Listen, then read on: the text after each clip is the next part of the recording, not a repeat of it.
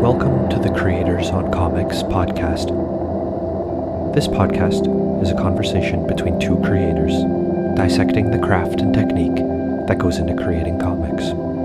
This episode features two writers, Allison Danger and Adam Ma. Along with the writers from episode 4 and myself, Allison and Adam were both nominated for Favorite Writer at the 2021 Sequential Magazine Awards. Allison is the writer of We Save the World, and Adam is the writer of Folklore. I asked them to come on this show and talk about those books. This is their conversation.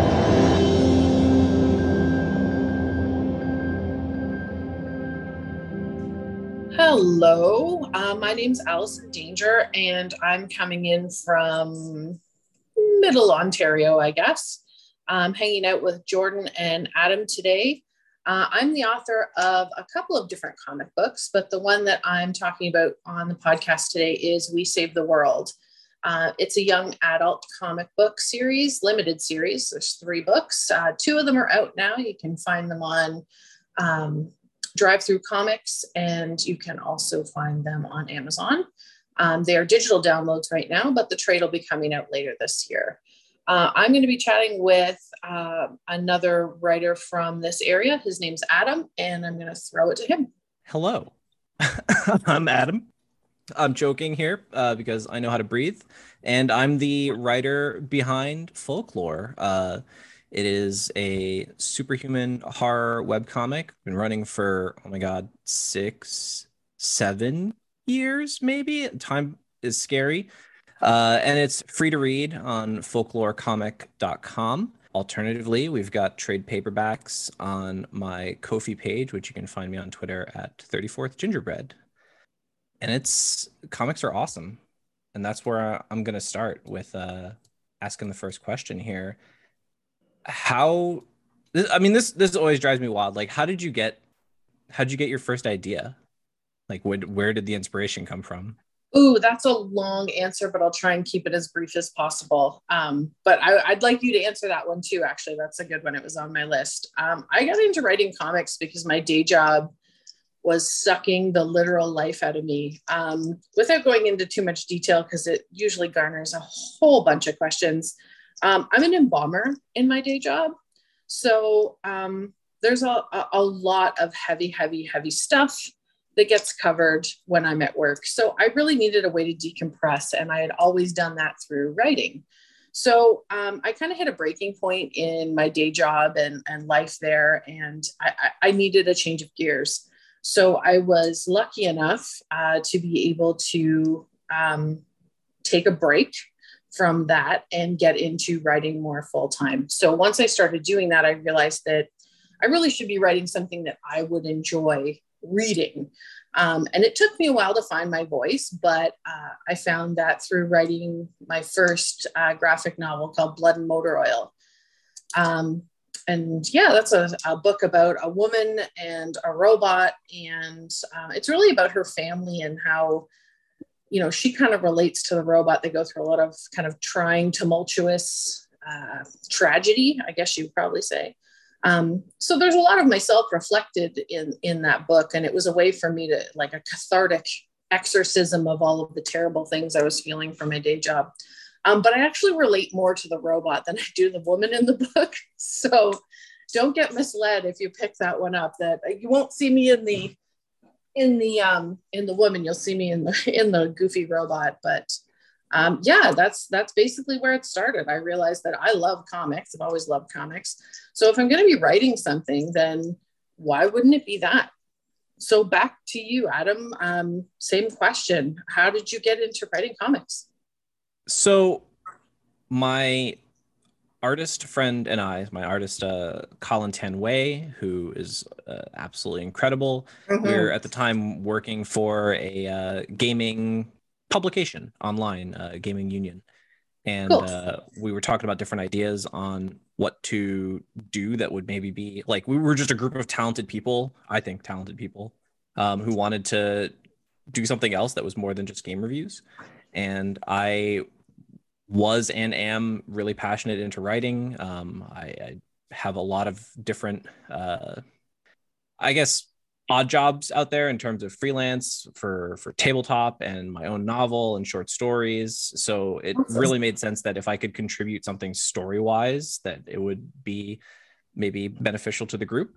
And I pitched a comic idea to Colin at the time, and we both really got into it and kind of took it and ran with it from there and decided, let's just make one issue and see what that looks like and see what that effort is and what that'll actually take, and see how long we can kind of run with it from there. And that's the start of Folklore. And you were hooked. Yes. That's awesome. I love that you had like a partner in crime the whole time. You were able to put it together. It wasn't a, kind of a, what's the word, like a passion project for you. And then you had to seek out somebody as well to get on board and take that on, that it was something that you had both kind of put together. That's really great. I really like that. Yeah. I was super nervous at the time because he was then and still is today such a talented artist. So I almost felt like, man, I'm going to go to this guy. I'm going to waste his time with my stupid idea. And he's going to be like, oh yeah, let's definitely do that. And like, like be really nice and then ignore me for a little bit. But he was really into it, which I still find hard to believe to this day. And where we kind of both learned a lot together about comics and how to make them and what that's all about, like simultaneously, like for sure. That's awesome. In my experience, I've usually found artists that I've worked with. There are a few I know personally, but most of the time when somebody's signing on to a bigger project, it's because I've found them on like Instagram, Twitter. Their commissions are open. Their art style fits with what I'm working with, what I'm writing, and we just kind of develop a relationship from there. Usually what I'll do is I'll start, I'll get them to do a few like character turns or see if they kind of, are into it or what their availability looks like. But I've had really good luck. I've met a lot of really wonderful people all around the world because comic people are great people. So it's been a really great experience. I can't say that I've met an artist that I haven't kind of gelled with, at least on a really platform kind of level. So it's been a really great experience. Have you worked with any other artists that you wanted to talk about at all? Long term, not really. Okay. I've worked with a couple artists in terms of like talking about work and editing and throwing around like some projects, and that's super helped me better understand what I'm doing maybe right or wrong in my own work.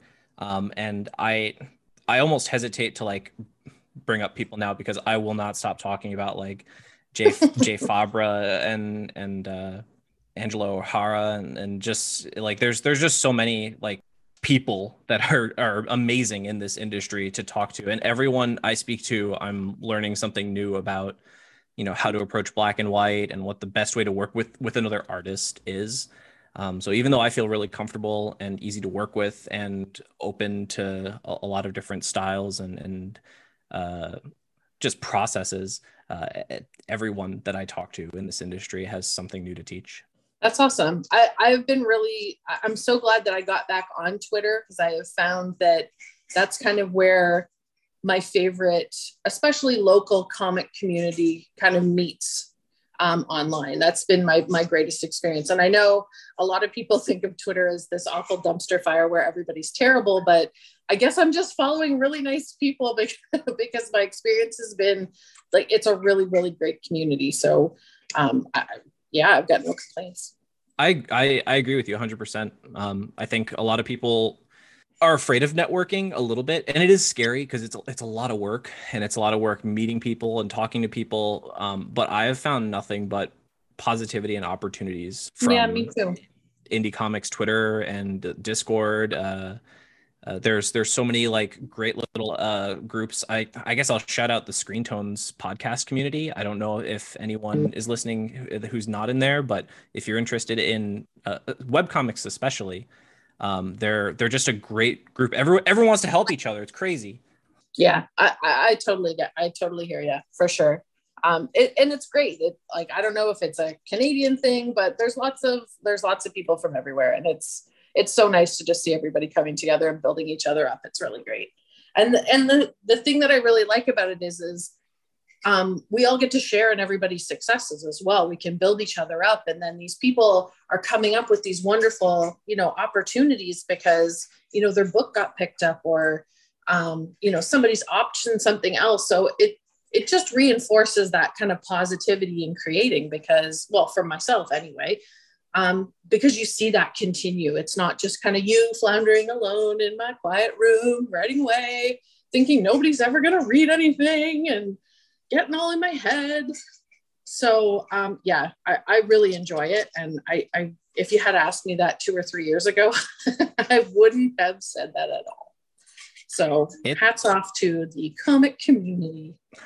Yeah. And it is intimidating at a distance, but I think everyone, for the most part, is pretty friendly. And while that isn't like, there are and have been some bad faith actors in the group that will just try to use you for clout.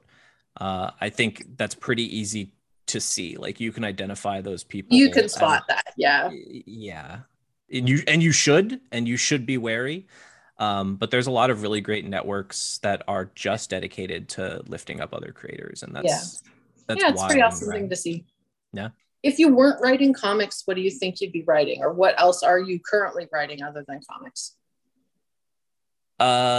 So I, like most writers, am plagued with the endless desire to create a book, which I have, but I want to get it out there and have it be published traditionally, which I think is a little bit of a challenge these days. Definitely not looking down on indie publishing at all. It's just like a personal goal / quest of mine. You know what I mean? Like, sure. Like I know I can publish it myself. I can do that at any time. I want the challenge of like getting a publisher to be like, yes, this is a book we want. So right now, Folklore kind of occupies that like horror superhero space in my mind that exists, and I can like pour all of that into there. Mm-hmm. And the rest of me is like really, really dedicated to fantasy, and that's what this book is. It's just awesome. Fantasy adventure, and kind of going into all those like really uplifting things that I super, super love, but don't often get to show because the front face of my Twitter is just spooky stuff and D&D. People love both those things though, horror and D&D. True. You're playing right to the audience. But yeah, I mean, that's why I fell in love with Star Wars, because to me, it rides on this wave of hope. And as much as, it's gigantic and world building and all of those great things that you look at as a writer, at the end of the day, it all comes down to hope. And that's a really uplifting thing. So I think that's why I kind of gravitate towards it. And I wish that I took more time to write with that kind of motivation behind it.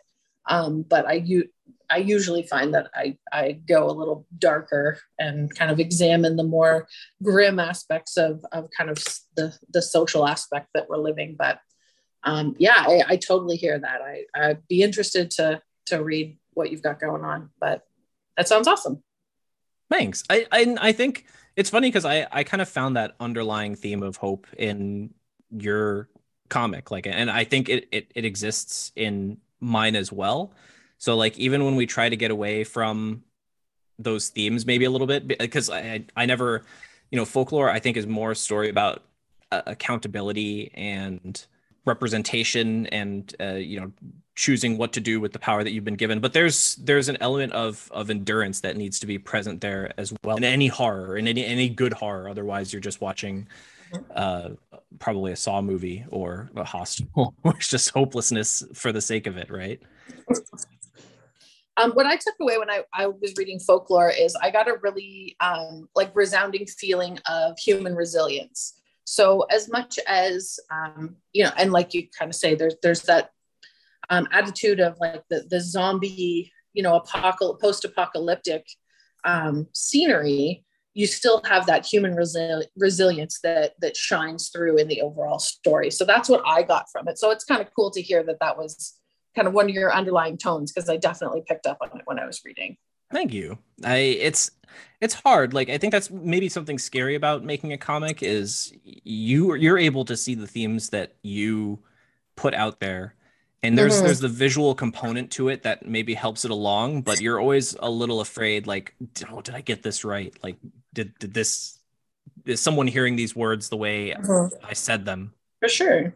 The one thing that I have issue with is as much as I wear my emotions on my sleeve, I don't let very many people see my sleeve. So for me, I'm very private about the emotionality that I kind of feel internally. So when I look at a script page that I've written, it's like I'm looking and I'm seeing red ink every time I've put a little piece of me into the script. Whereas when somebody looks at the comic, they don't see that. That's not glaring to them. So it's really hard from a personal standpoint to reread my work and not immediately see those little pieces of myself that I've been able to let go of. So I struggle with that every time I write, but yeah, it's again, that thing, you're worried or you're excited that somebody's going to see what you've put in there. Yeah, it's definitely like both scary and exciting. I think for me, like a big part of it is I want to maybe let go of some of the fears that I have about like the world and being a person and living in monsters or living with monsters. And it can definitely be a little scary, like putting that out there, because you know that someone's going to deconstruct it. Like, how could they not like see this and be like, I'm looking at a part of you. And I just want to make sure that I'm putting the right parts out there. Yeah, it's a really big the Spider-Man quote, like, with great power comes great responsibility. Like, it's the same thing I feel when I'm writing something. If somebody reads that, it's my responsibility to make sure that what they're taking from that is what I'm intending, that it's, you know, going in that positive direction, that it's not making them feel lesser. So all of those things are always kind of, you know, resonating through my mind as I'm putting stuff onto paper. But yeah, I think it's a really great feeling when somebody gets your work. Yeah, it's a really cool thing. There's really nothing quite like it. It's pretty cool. Yeah, it's the best. I've got a question. Okay. And I get less about the emotion behind the work and more a little bit about the formatting. So you went with kind of a traditional layout. I don't know how long you had planned We Save the World. Is there any reason you decide? I did the same thing. Folklore is very ready to print. And we did that because we wanted to print and hold our book eventually. Right, exactly. Like that's the dream. Yep.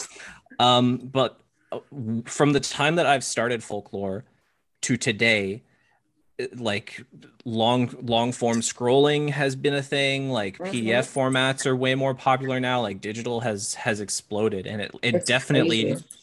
It changes the way I have to think about every scene, because I have to say to myself, like, is it worth doing a splash page? Like, those are cool, but like, to what end, right? Do you have any thought process behind that, or are you just kind of rolling? Again, like there's just something so satisfying about holding your comic in your hand and smelling that paper smell when you flip the pages. I'm going to share this little anecdote and then I'll answer your question. When I went to my first comic convention, I think it was GenreCon back in Kitchener, like a number of years ago. And I had my very first comic from Blood Motor Oil, and the guy that printed for me, it was Alfonso from Studio Comics in Kitchener, who's an awesome dude. He works really hard to make indie indie creators be able to print their own stuff. And anyway, Alfonso Esposito, I believe his last name is, at Studio Comics in Kitchener. I can't say enough good things about him. So he brought me my books, and, you know, he had the nice box and everything else. And he kind of gave me a hug. He's like, "Oh, I'm so excited for you." So in I went, and I kind of, you know, put them down on the table, and my husband was there, and he was kind of minding the table for me, which was wonderful.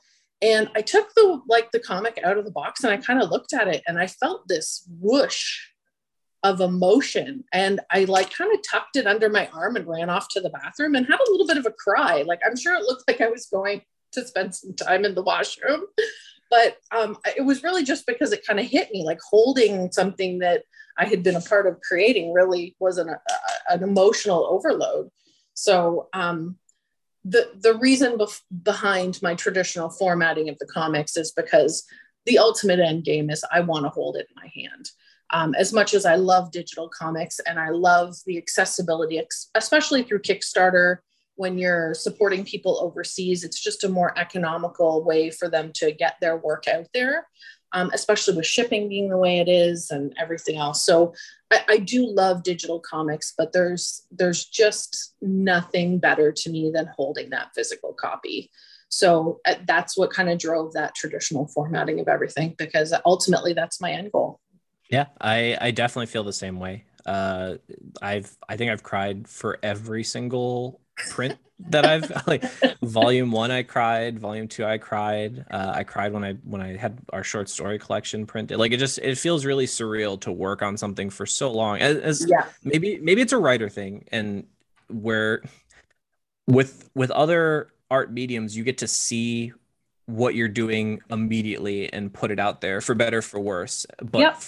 with writing, you have to like take time to digest it. So finally seeing it like come together in a physical space and not seeing it on a screen that I've been looking at for like, you know, 2-3 years, right? Yep. It's different. Yeah, It's different. For sure. I love it. Oh, I'm glad I'm not the only one crying in bathrooms at conventions. That's good. No, definitely not. Here's a question. What do you think the next evolution of comics is? Like you said, digital comics are definitely occupying a bigger amount of space when it comes to creator stuff. Where do you see it kind of going from here? What do you think is the next step? Comics today are wild. Like first off, when I first started making Folklore, we had a big conversation of should we be a web comic? Should we be print only? Should we do Patreon and then just let people buy it as they will? Like we had a really long talk for several months about like how we wanted to do things. And all of it's just irrelevant because we're just doing all of it, right? We have a website, we have a Right. Patreon, we have a PDF, we have print. It's really it's wild. Like you can literally just do whatever. We could probably cut up Folklore and make it into a vertical scroll if we wanted to. It would be disgusting, but we could do it. So I honestly think that like I don't think there's going to be a single format for comics. Like if there was a time for that, that's probably past, and we're only going to see more ways to take in comics and fewer restrictions on like what comic is the most prevalent or dominant. Because like you also get the cool thing about web comics is that you can do so many things on the art end that like can be like interactive and like visually like popping out. Like Yep. you can have color changing like on characters on the fly that you just can't do that on print, right? So there's really no limitations. It really just depends on like what your story is and how like what's the best method for telling the story. What's the best way to convey what's happening on the page. That's really all you have to worry about these days. Yeah, I totally agree. I've had it described to me, and I thought it was a really great way to look at it. You'll never see the end of print because it becomes a collectible. It's kind of like music. Music has transformed so much in the past 10 to 15 years, with things going to downloads and then things going to streaming. But you're still going to have the people who want it on vinyl. You're still not going to get rid of those record collectors who want what they want, how they want it, because that is the way they consume their audio.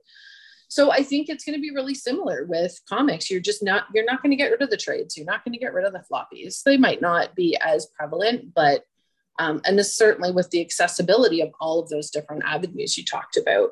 And without using those avenues, it's almost like leaving money on the table, right? You've already done the work of writing it, illustrating it, getting it all prepared, having it all formatted. It's gone to the printer. Well, if we don't put it online, like, we're missing out on sales. So, we're going to put it in all these places and reach our readership.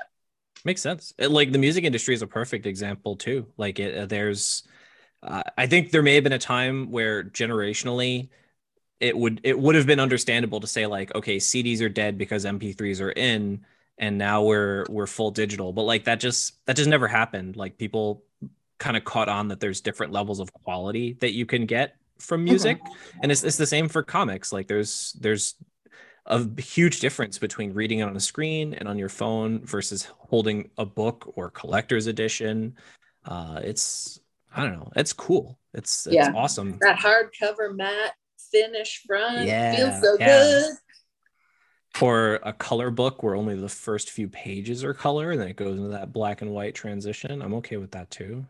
Yeah, it's a really cool thing. But I'm really excited to see where it goes from here. And as you mentioned, like the ability to change things on the fly and, animate certain aspects of a web comic that you just can't do in print, obviously. But that's a really great new way to consume that content.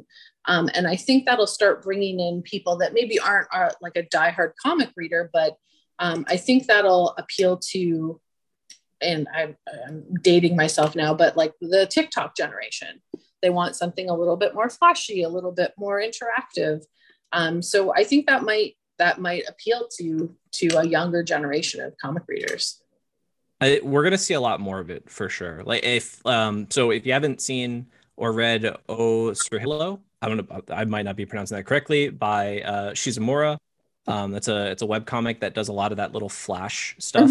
I haven't read it, but I've seen it. Yeah. So cool. It's just, that's the only word for it. It's just cool to read and like see the page like literally kind of jumping out at you. Like it's come to life. It's awesome. Yeah.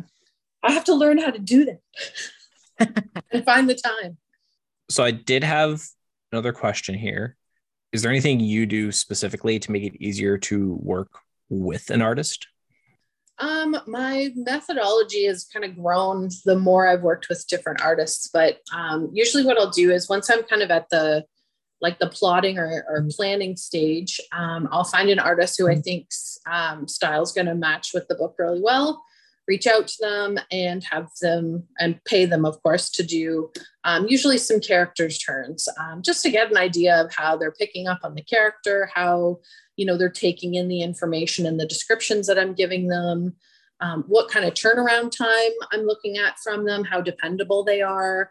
And then they get to know me too. And, that, I'm going to pay them on time. And we're able to develop that kind of rapport back and forth because they're not people that I see in real life. So that usually gives me a really good indication of that trust level and that understanding between the two of us.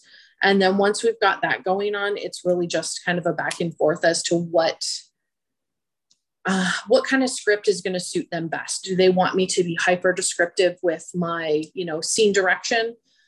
Or do they just want to kind of free flow it? And as long as I'm giving them, who's speaking, who's in the panel and what they're doing, they really want to kind of direct those shots and how, it all kind of folds together. So it really depends on the artist.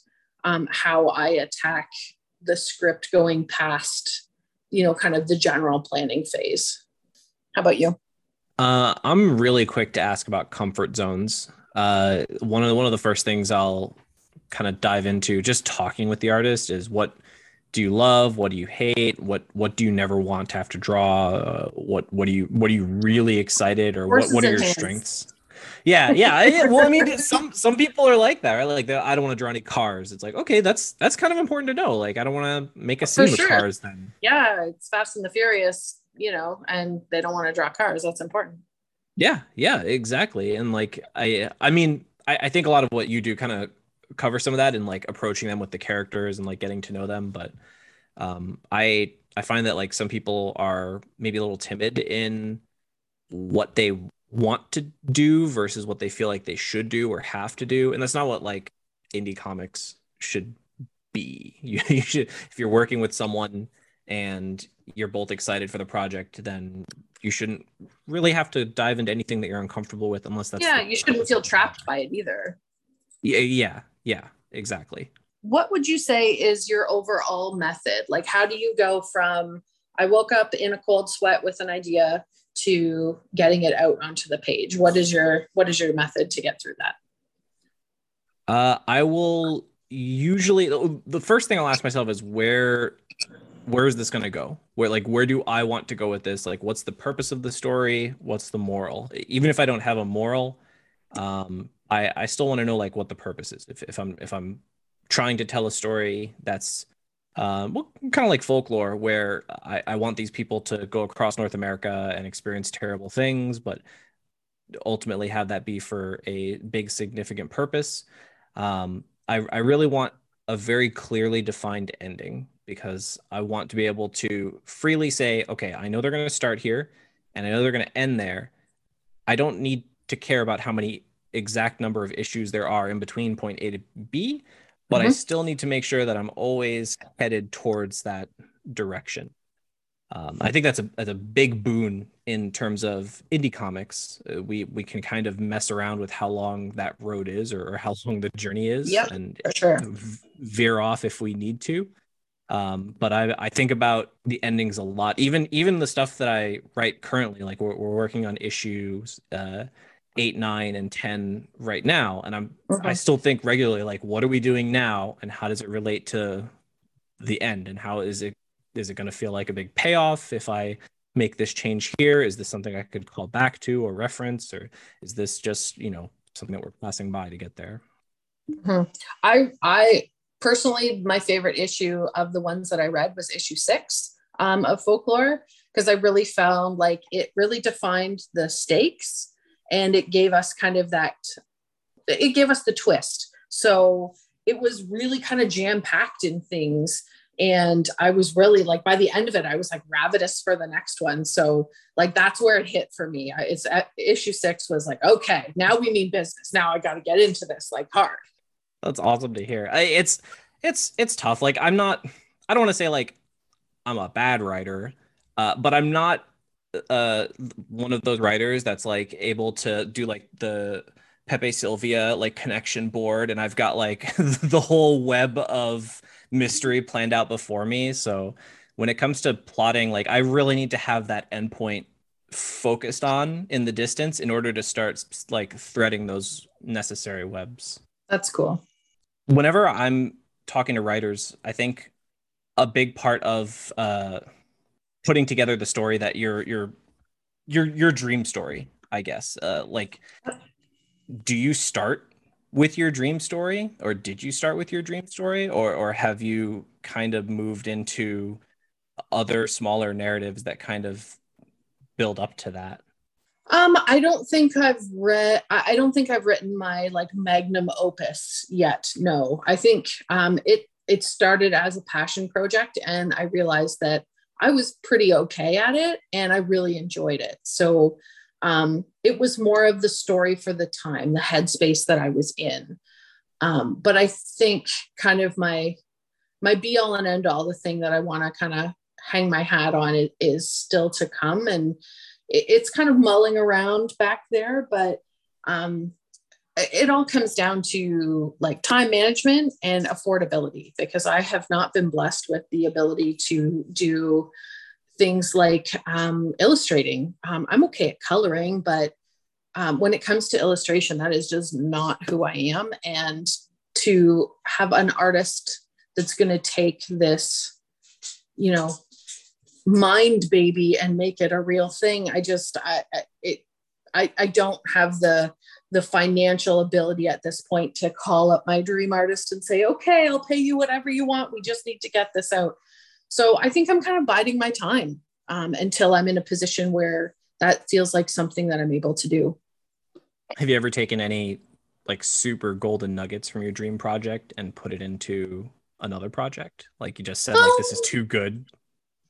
Yeah, there's little tongue-in-cheek references kind of throughout different stories. Like in the We Save the World universe, it's very like kind of loose and fun and goofy and more of a departure from the more serious tone that I usually write from. So I was really worried that I wasn't going to be able to do it justice in comedy, because comedy is so hard to write. But once I kind of got in there, I realized that I was able to kind of tuck in these little nods here and there to other stuff that I've written. And again, as a reader, you probably wouldn't pick up on them, but I, flip through, or somebody who knows me will flip through and they're like, oh my God, I can't believe you snuck that in there. So yeah, it's all those kinds of little things that are a lot of fun. But yeah. If you had, and this is, of course, it flies around the Twitterverse every couple of weeks. If you had your choice of mainstream comics, what character would you choose to write and why? I think I probably wouldn't take a mainstream character, not because I'm edgy and indie, but I think I would want to either write my own Star Wars Rogue Squadron-esque type comic and just do like a three-part boom boom boom thing. Just live in that universe. Yeah. Just a little story in that universe that one day, I don't know, Disney can steal from me and make $1 million off of. And alternatively, I think I would love to do something in Aliens as well for the same reasons. Like they're just two comics that are fun to dive into for me. I don't feel like I need to get them. I don't feel like I'm waiting for that serial release, although I am reading Aliens currently. Mm-hmm. But I do like to see them, and I think they're fun, and they're just sort of like these gateway comic releases that like kids can pick up, and like I can tone myself down a little bit, and I don't know. That would be a lot of fun. More fun than like taking on Hawkeye or Wolverine and then having someone yell at me because I of course didn't know. Yeah, I forgot Wolverine's favorite brand of maple syrup, and I'm just an idiot. Oh, Right? No. I didn't do that research. The fanboys revolt. Yeah. How about you? Very cool. You know what? He's super popular right now, but I've liked him for a really, really long time. I'd have to go with Doctor Strange. And I think it's the marriage between the sci-fi aspect, like the magical, the science fiction, the world bending craziness. And then he comes from this super logical doctor background. So you get logic, which is a huge driving force for me. And then you get this complete juxtaposition of everything wild. So I really love that kind of duality in that character. The other thing that I'd love to write, but I don't think I have the chops for, is to write a Cyclops that people enjoy. Yeah, good luck. Yeah, I know. He's just so unlikable. But that's part of him, though. Like, I think if you're writing Cyclops in a way that like everyone really appreciates, and you're like, yeah, Cyclops, you're awesome. Like he's always kind of, he's got to be like a douche jock a little bit in order to have that swagger, right? Like that's Cyclops. Yeah, maybe that's my like golden ticket, be all and end all, is one day, you're gonna read, oh, that Allison Danger, she finally wrote that Cyclops that people fell in love with. Hell yeah. I mean, the secret to, maybe this is like a secret to all superhero teams, but I think the secret to the X-Men specifically, they're all a tiny bit unlikable in some way. Yes, they are. Oh, big time. Yeah. They all have this little character flaw that just makes you cringe when it comes out. Every single one of them has that one thing that's just a little insufferable, and like that's cool. That's real. Well, it makes them more relatable, right? They're not these perfect beings. And I'm going to say this, I'm going to put myself out there, podcast verse, but That's my issue I have with Superman. And maybe he's changed since I've read him, because I know there's been a lot of changes in the DC universe. Yeah. But that was always my thing with Superman, is I just found him wholly unrelatable. And Clark Kent, I like. Superman, I don't like. So I like his alter ego. I like it when he's Kent. But I just can't find that connection with Superman. I think that's fair. I mean, superheroes always represent something. And if you can't connect with what that hero represents, then that hero is kind of a miss for you. Mm-hmm. I know someone who's a tremendous Superman fan, because the hope and the endurance of that hope and that like unshakable faith in humanity and goodness is what he absolutely loves about Superman. And I don't find that very compelling, but that's the thing that I'm gonna maybe show my butt here a little bit in terms of comics knowledge. But Kyle, the Green Lantern, who's the artist, and like everyone loved him because he was an artist. Like before they had Green Lantern constructs, and it was always like a hammer, a jet, right? Like something like kind of fantastical in the sense that it's a Green Lantern projection, right? But when they started getting Kyle Rayner, yes, he's such a creative individual, and like that, I don't know, it you have to in his lantern projections. So even though the Green Lantern is still, his thing is about like the endurance of spirit and willpower, right? Like that's every Green Lantern does that. His interpretation of it was very different from Hal Jordan's, and that got people onto that character train. So that's a really cool idea. Yeah. I would, you know what, as much as I'm bagging on Superman a little bit, but everything that I write, I always classify it as superhero adjacent. There are some super people in the universe or in the world that I'm writing, but it's not necessarily about their powers, if that makes any sense, or what's kind of going on. They live in that world, but not necessarily about, the Clark Kent or the Nolan from Invincible. It's not that character. The protagonist is not, the Omni-Man of the universe. But I like living in those universes where there are those elements of fantastical sci-fi, crazy things that are a little bit beyond what we know and love about regular life. So I like that idea in my fantasy and in my fiction. Now, in writing for this genre, did you feel pressured at all to like one of the things that we wanted to establish with Folklore, because we are both superhero and also horror, is we wanted the rules of the world to be really clear. And I know that my one personal gripe is that issue 1 of Folklore is a little explainy, but we were so afraid that like we would start making progress in the plot only for someone to be like, what's the deal here? Like, why is this a thing? Why is the Federation this? Why? What are these powers related to? And we really didn't want anyone to second guess some of what we were doing. So we took the time to like lay out like this is the rules on how the world works. This is how things are kind of set up. Yeah, here's a crash course. Yep. Do you find, or is that something that came across in your process? Is that something you worried about? So I'll tell you, when I read it, it reminded me of one of my, when I read the first issue of Folklore, it reminded me of one of my all-time top 5 favorite movies, and that's Goodfellas. And it starts with Ray Liotta's narration of how he wanted to be a good fella. So it really resonated that way. I love that dynamic of telling stories like, hi, I'm the narrator.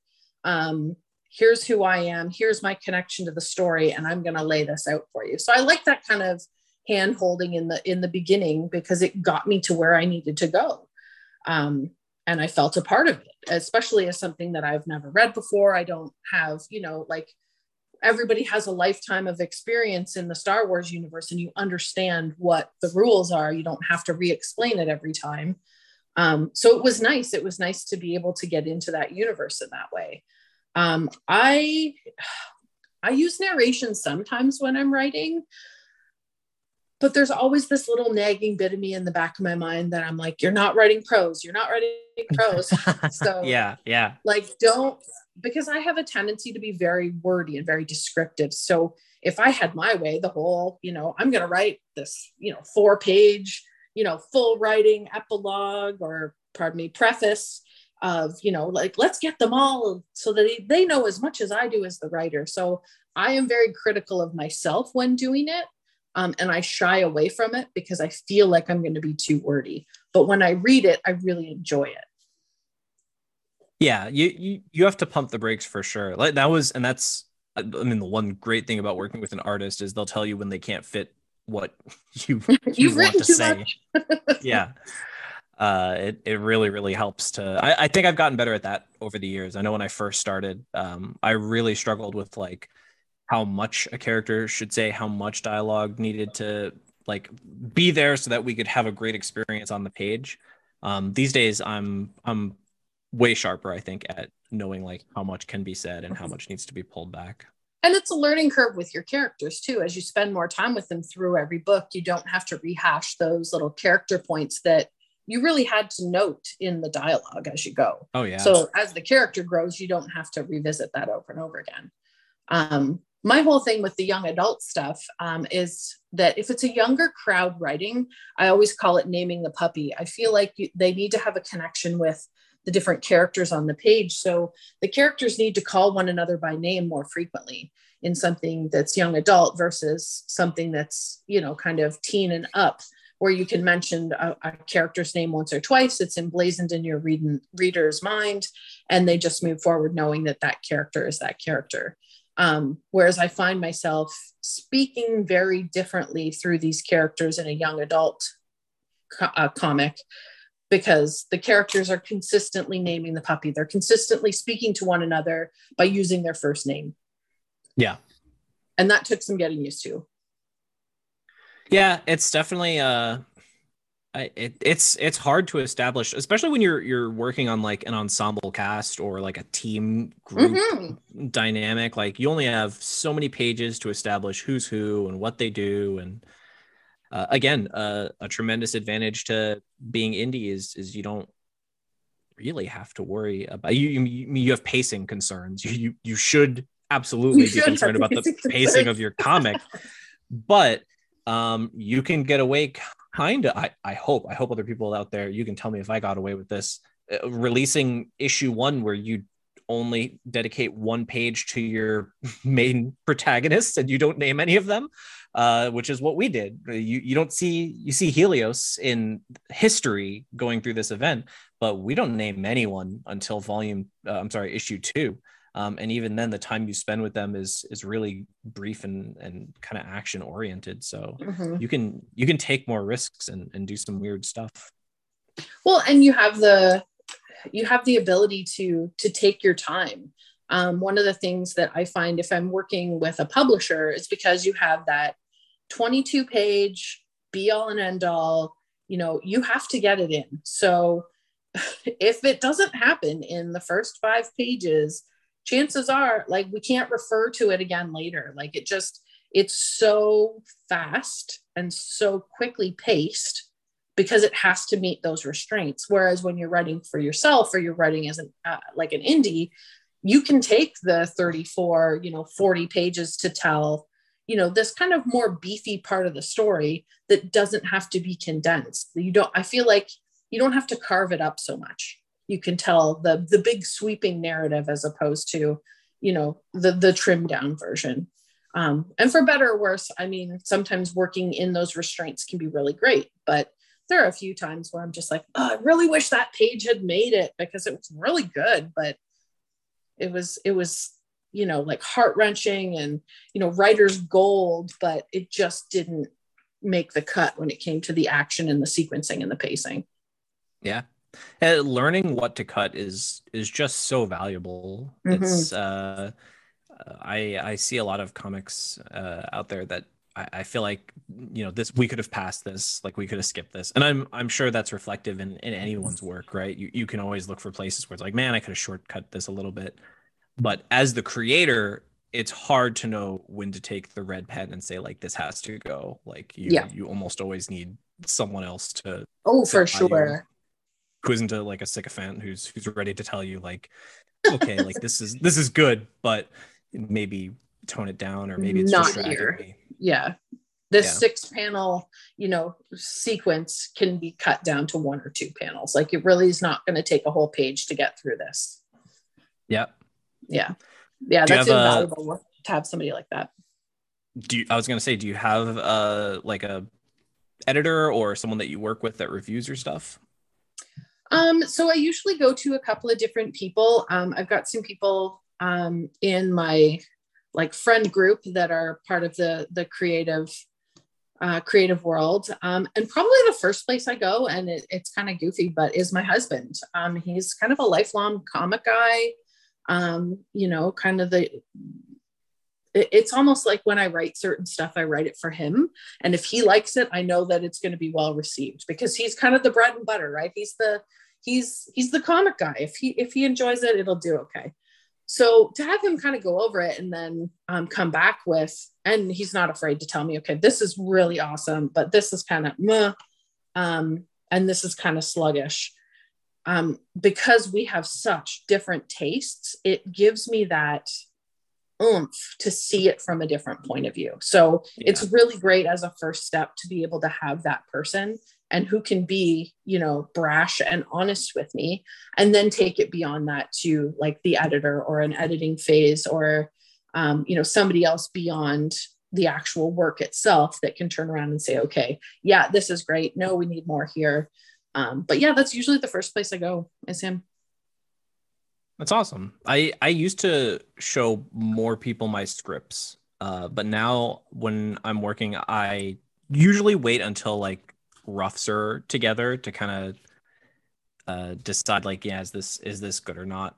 I feel like, especially with comics, it's not just important for the dialogue to be right or the blocking, but to make sure that I've understood panel layout correctly. Like some things just sound good, and then you'll get to laying it out, and it just doesn't look good, and you have to decide, okay, we need to rework like a page or two now.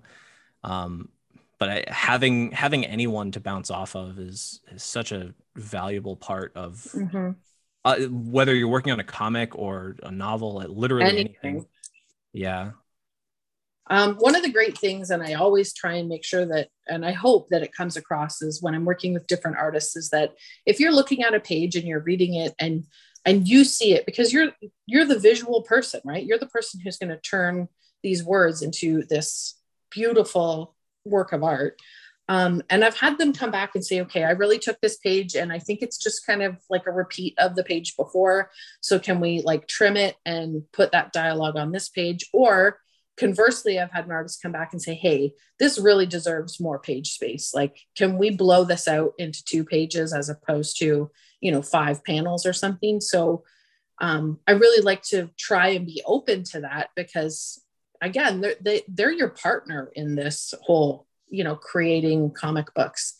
And like I said, I can't do it. So I have to trust them and their professional opinion that they need to take what I'm saying and either trim it or blow it up. So that's been a really great dynamic as well, is to be able and open to taking, the artist's recommendations. You really have to. You're setting yourself up for failure if you go to work with an artist, any artist, even if it's another writer, and you're just not willing to move a little bit on Exactly what it is you're doing. Yeah. I mean, if you're not the illustrator, then you need to kind of heed some advice. Yeah. Yeah. Which I mean, it feels that way sometimes, right? Where you're like, wow, I really think that this is the best way for this to look like proportionally. It can be such a mess. Like you might make someone work to sketch out a page just to show you how bad it is, and that's not the kind of relationship you want to have with someone, just antagonistically arting. No, God, no.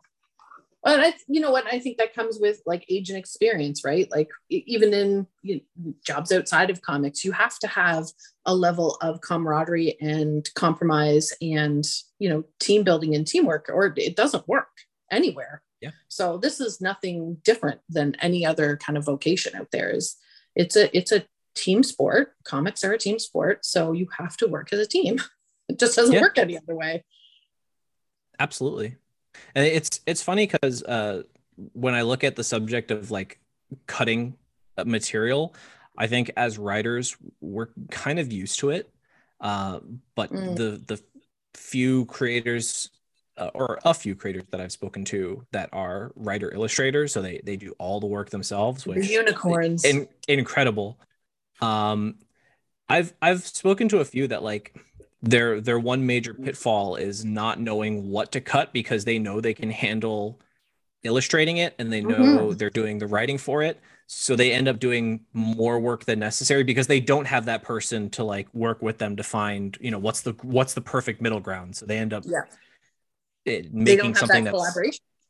It's overstuffed with maybe detail that slows you down or just doesn't contribute to a more cohesive vision of what the project is.